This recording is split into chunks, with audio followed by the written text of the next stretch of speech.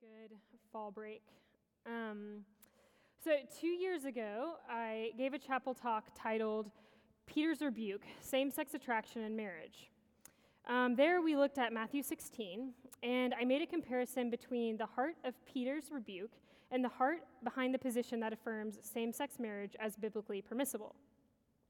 My argument briefly was that both Peter and the proponents of the affirming position don't want people to suffer, which is a good thing, except for when it goes against God's design. If you want to hear more about that, you can go back and listen to it. I know some of you just recently re-listened to it for Christian Mind class. In the 2 years since that talk, I've had the privilege to meet with some of you and lead a group where we were able to talk about the implications of that talk. Through those meetings, those conversations, I've had the privilege to walk with you and hear more about that. And today, I want to pick up on that. If last time we focused on Peter's rebuke of Jesus, this time I want to focus on Jesus' rebuke of Peter. So let's turn to Matthew 16. It's 21 through 27.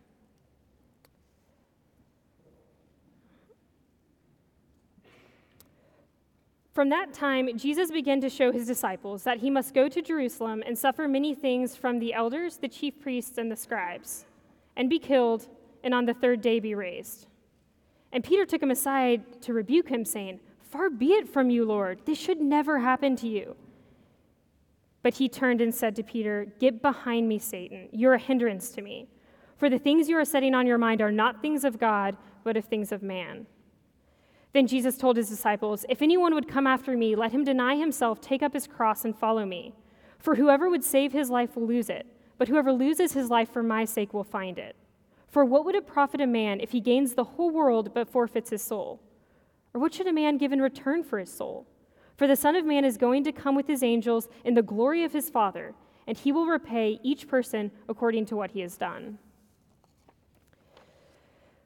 When talking about same-sex attraction in our faith, I've heard the sentiment expressed, "It feels like I have to choose between who I really am and Christianity." I've heard people use this as a reason to embrace same-sex sexual behavior and identity, reasoning that it would be too cruel for God to ask someone to choose. But more than an argument, I've heard it from some of y'all. And if I'm honest, I felt it in my heart as well. Why would God ask me to deny something that feels so natural and so right? We live in a culture that says your purpose in life is to look inward, find the real you based primarily on what you desire, and demand that others celebrate it. And from this perspective, goodness and freedom is the lack of inhibition to express yourself, the lack of restraint to do whatever you desire.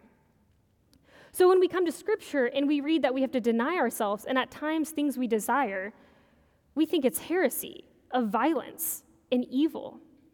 How dare God not give me what I want? How could God ask me to die to who I am? And when we can't reinterpret his words, we simply reject Jesus. Well, I won't believe in a God that commands that. On the flip side, some of you who may grow up in the church think, of course you have to choose between God and yourself, but you apply it all wrong. You command others and even yourself to deny yourself, like Dobby from Harry Potter. When Dobby says something wrong, he shouts, bad Dobby," all the while loudly banging his head against a wardrobe or smacking himself in the face with a lamp. Some of you may laugh. Honestly, I thought that would get more laughs, so that's a bummer, but that's okay. But I know many of you think the same thing. You self-loathe. And I know in the dark isolation, in the hopes to rid yourself of the sin and shame, you've done worse. Or maybe you're even too afraid to admit the sin inside of you. Instead of self-denial, you live in the denial of yourself. You can't bear the thought of anyone, you, God, or others, to see those parts of you. So you build up walls inside of yourself, and you kill any and all desires that you feel.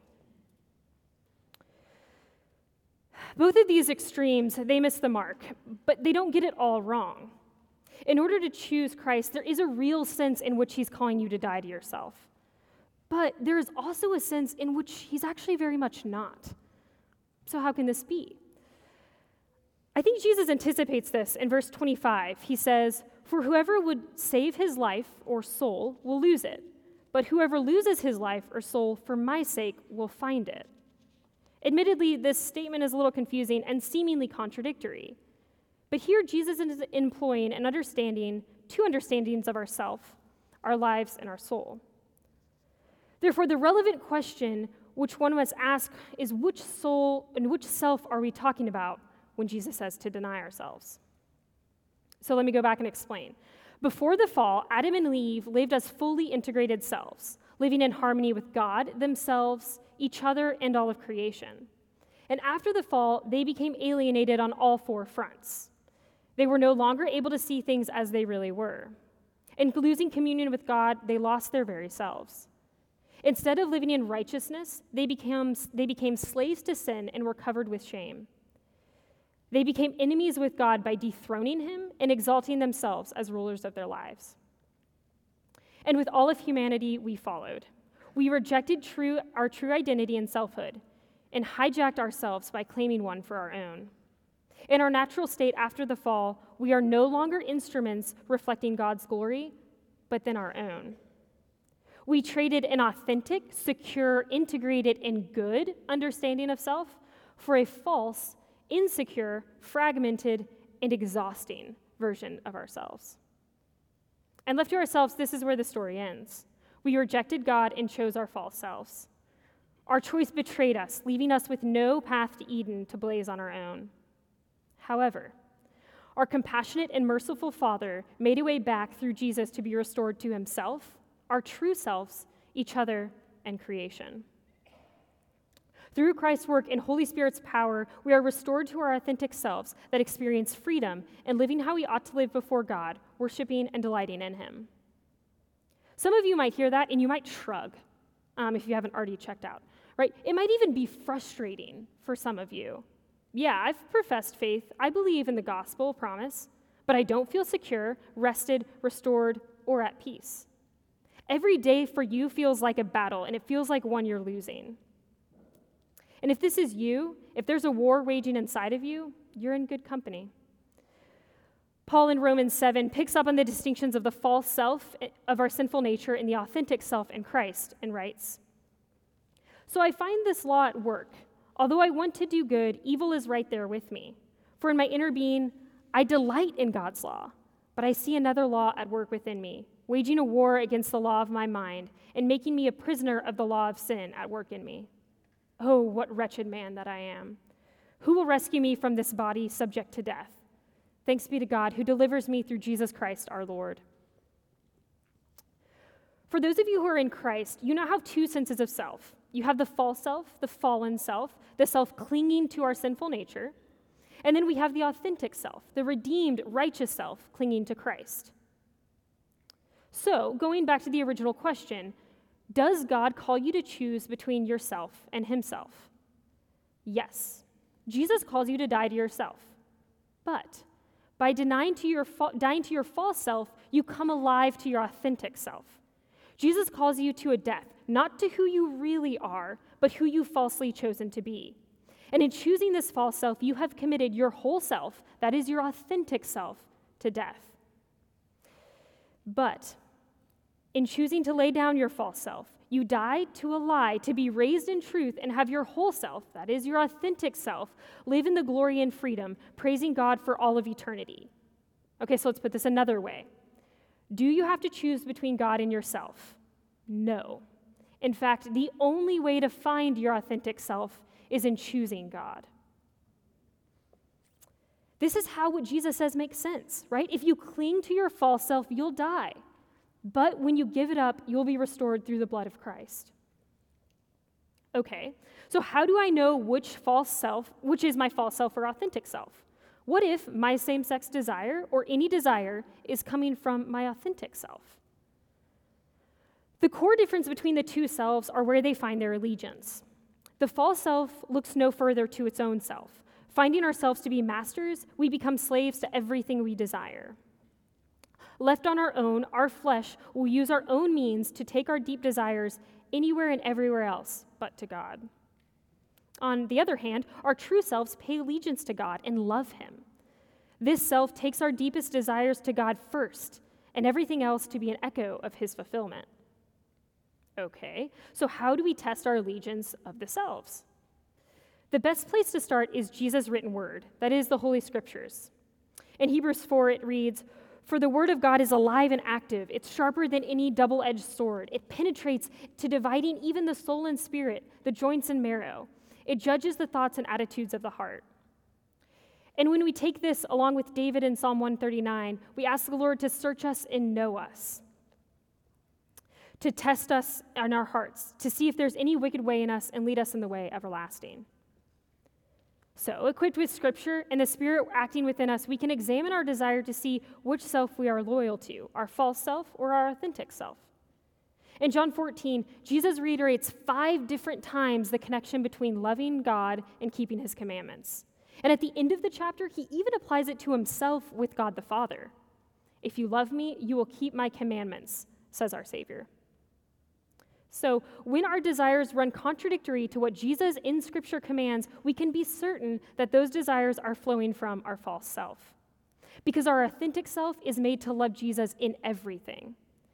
And it is these desires connected to our false self that Jesus calls us to deny.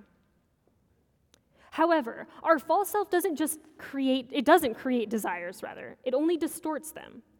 Behind every desire is a deep desire that God gave you to call him to yourself, you to himself. So then the challenge is to examine your desires with Scripture in hand, the Spirit in your heart, and a godly friend at your side. Ask the question, where am I taking my desires? You have to get curious and go deeper than the surface level. I find myself attracted to women. This is against what Jesus commands. So instead of shame spiraling, which is my false self's default setting, I invite God in. Lord, give me the power to stop seeing women that way. But I don't stop there. Through my own temptation, I invite God to show me what is true behind my desire, even though it's distorted. And this is a difficult work. It's scary, and oftentimes it's more painful. Abigail Favale, in her recent book, The Genesis of Gender, wrote, "Temptation is a promise that can't deliver. Definitionally, temptation is a false promise appealing to your desires." What false promise is behind your temptation? I'll go first. In my attraction to women, one false promise is to be beautiful. I have always struggled to see my beauty. It wasn't a conscious decision, but at some point, I counted myself out of being a beautiful person. I took this deep desire and I pushed it down so deep that I couldn't feel it anymore. But as desires do, like a beach ball held under the waves, it popped out sideways. If I couldn't be beautiful for myself, then maybe, just maybe, I could get close enough to a beautiful woman, and maybe her beauty would rub off on me, and maybe that would be enough. Then I could at least be beautiful by association. Do you see? This isn't about culture war fodder or merely a theological argument. For me, it's an invitation to ask the question, where am I going to take my deep desire to be beautiful? Am I going to save my life on my own and take that desire to a relationship with a woman? Or am I going to deny that path and surrender that desire to the feet of Jesus for him to tenderly hold it, purify it, and then fulfill it? Only there can I find life. A woman, or really any other person or thing, can't fill my deep desire to be beautiful. That's part of the temptation that can't deliver. But as I give this desire to Jesus to reorient, he meets me there. And the amazing thing is, this desire is already fulfilled in him. In Psalm 139, David asks God to search him and know him, but he begins the psalm by saying he has searched him and knows him more than anyone ever could. By examining my deep desires and courageously sharing them with trusted friends and mentors, I'm able to see what's already true. God made me beautiful. It's already true about me. I am striving in all sorts of ways to get something I have always had. Even when I can't see it, Jesus looks at me and he's moved. He's moved by my beauty because he put it there. By worldly conventions, I may not add up, or at least in the ways that I want. But with the loving gaze of Jesus smiling over my beauty, all other voices fade away. Living out of my false self, untethered to Jesus, others' opinions of me, both good and bad, become distorted and dangerous. but living out of my authentic self. When people compliment my beauty and I'm courageous enough to accept it, that is a beautiful and good gift. It's not that I stop caring about what people think. I actually don't think you can or should. No, my heart is still tender to be impacted by people, so be gentle with me. But I've tasted the resilience that comes from sitting in the Father's delight of me. Yes, other voices still impact me, but now they're filtered through what God has already declared true about my authentic self. I could easily share other promises in my same-sex attraction, my desire to be seen and loved, for my sensitivity to be protected by another feminine heart, or aside from my sexuality, my desire for impact and how I fear the Lord won't use me for his kingdom, that he'll just leave me on the bench, which is ironic, I know. I don't know what your temptation is or your deep desire behind it. Some of you may have deeply resonated and even felt exposed by my words. But for most of you, I'd imagine it's something else. And for you men, it may be an insecurity not about your beauty, but maybe your masculinity. God in his creativity has made us with rich complexity, and our sin and Satan have exploited it. So your catered temptation, it'll be alluring. It will whisper to you all sorts of grand promises. You'll hear the sirens singing sweetly in your ear to satisfy your desires on your own terms. And living out of your false self may even feel good, natural, and right. But here's where you have a choice. I think self-denial is actually a form of suffering, and at times a very intense suffering. And this suffering comes with a choice. I didn't choose to have a chronic illness. It's something I often remind God of. Yes, I can choose where to take my suffering, but given the choice, I would get rid of it without a second thought. But the call to suffer by denying myself and the desires that flow from it, oh, that I very much choose. And what's worse is it's often not a one-time choice. In Luke's account of this interaction, he adds the word daily. He quotes Jesus saying, "If anyone would be my followers, let them deny themselves, take up their cross daily, and follow me." But how do I do it? Especially when it feels too hard. The kindness in Jesus' rebuke is the invitation to follow him. We follow in the way of Jesus, which does include self-denial and suffering, because Jesus went there first. But the dramatic tragedy is Jesus didn't have a false self to die to. He wasn't born into our sinful nature. No, instead, he freely chose to take it on. He died so that we would have the power and ability to follow his lead. If you think your struggle is too painful and you don't think you have it in you to continue on, look to Jesus, not as a way to diminish your suffering by comparison, but to give it purpose, power, and hope. And we don't just follow Jesus' lead from behind, striving as we limp along, hoping he doesn't leave us behind. No, he sends his Spirit with us. In John 14, the same passage where Jesus says to love him is to keep his commandments, he gives us this hope. "I will ask the Father, and he will give you an advocate to help you, to be with you forever, the Spirit of truth. The world cannot accept him because it neither sees him nor knows him, but you know him, for he lives with you and will be in you. I will not leave you as orphans. I will come to you. Before long, the world will not see me, but you will see me. Because I live, you will live." And just as we follow Jesus to deny ourselves, we also follow him to resurrection. Without the hope of resurrection, we're most to be pitied. But we do have hope. In this life, you will be at war with your false self. You will feel like you're losing the battle, but Christ has already won the war. Your end is sure, your future is secure. And any desire, false desire, that you give up now, the Lord will fulfill the deep desire behind it to its full completion. Desires won't be a place of pain, heartache, and longing. No, instead they will be the very means of unimaginable joy, peace, and wholeness, like you have never experienced. We need to steep ourselves in these truths so that when we're tempted, we're given the courage and strength to resist. But just as we pray these truths deep in our soul, I would encourage you to do so in community. In Jesus' divine wisdom, he united us both to himself and each other. He has given us each other to equip us in this battle. No, we cannot save anyone, and we can't fulfill anyone's deep desires. But we can point each other by the grace of God to the one who can. We can speak truth over each other, and by carrying each other to the feet of Jesus, we find him there. There is power in being connected to others while you struggle, knowing you're not alone. If you're fighting this or any other battle alone, I beg you reach out for help. You are the weakest and most vulnerable when you're isolated, and Satan wants nothing more than to keep you there. Take courage, reach out in faith. I don't know who you need to reach out to. Maybe a friend, an older member of the church, a counselor even. If you experience same-sex attraction and want a community surrounding you, I'd love to talk to you about the support group we have for students like you. But even if that's too scary, I'd love to just meet with you. If you're same-sex attracted or just have been really impacted by this talk and need someone to talk to. Friends, it doesn't have to be me, and for the grand majority of you, it won't or frankly can't be. But for the sake of your soul and the kingdom of God, invite someone to help you as you faithfully walk in Jesus' call to deny yourself. If you need more convincing, here's what's at stake. Jesus says it clearly, your soul.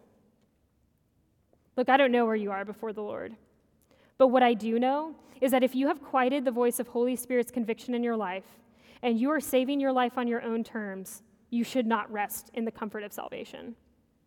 I don't relish saying this, okay? In fact, I'd rather not. But Jesus goes there, and it would be foolish and unfaithful for me not to follow. Apart from Christ, in our own strength, you can give nothing in return for your life. Jesus' questions are rhetorical, but the answer is damning. If you forfeit your soul for a false promise, it won't deliver. If you give your soul to anything or anyone less than don't give your soul to anything or anyone less than your Creator and Savior. If you're hearing this and there is a war inside of you between your authentic and false self, keep fighting. Dead people don't fight. This is a sign of the work of the Spirit in you. Your fight is evidence of your salvation. But if you're hearing this and you can't think of the last time you felt the pang of Holy Spirit's conviction on your heart, I would leave you with a word of warning. You can spend your whole life trying to fulfill these deep desires on your own, and Jesus says you'll lose. It won't pay out. It will lead to death. You either need to be killing your false self or it will be killing you. If you don't deny yourself, you will deny Jesus. Receive God's invitation to die to your false self, perhaps for some of you the first time, so that in him you may find life. Friends, this call is hard. It's stupid hard. I know because I've done it and I continue to. And because I've had the privilege, and I mean privilege, of walking alongside some of you through tears, deep longing, lament, and heartache. And if you're not there now, take courage.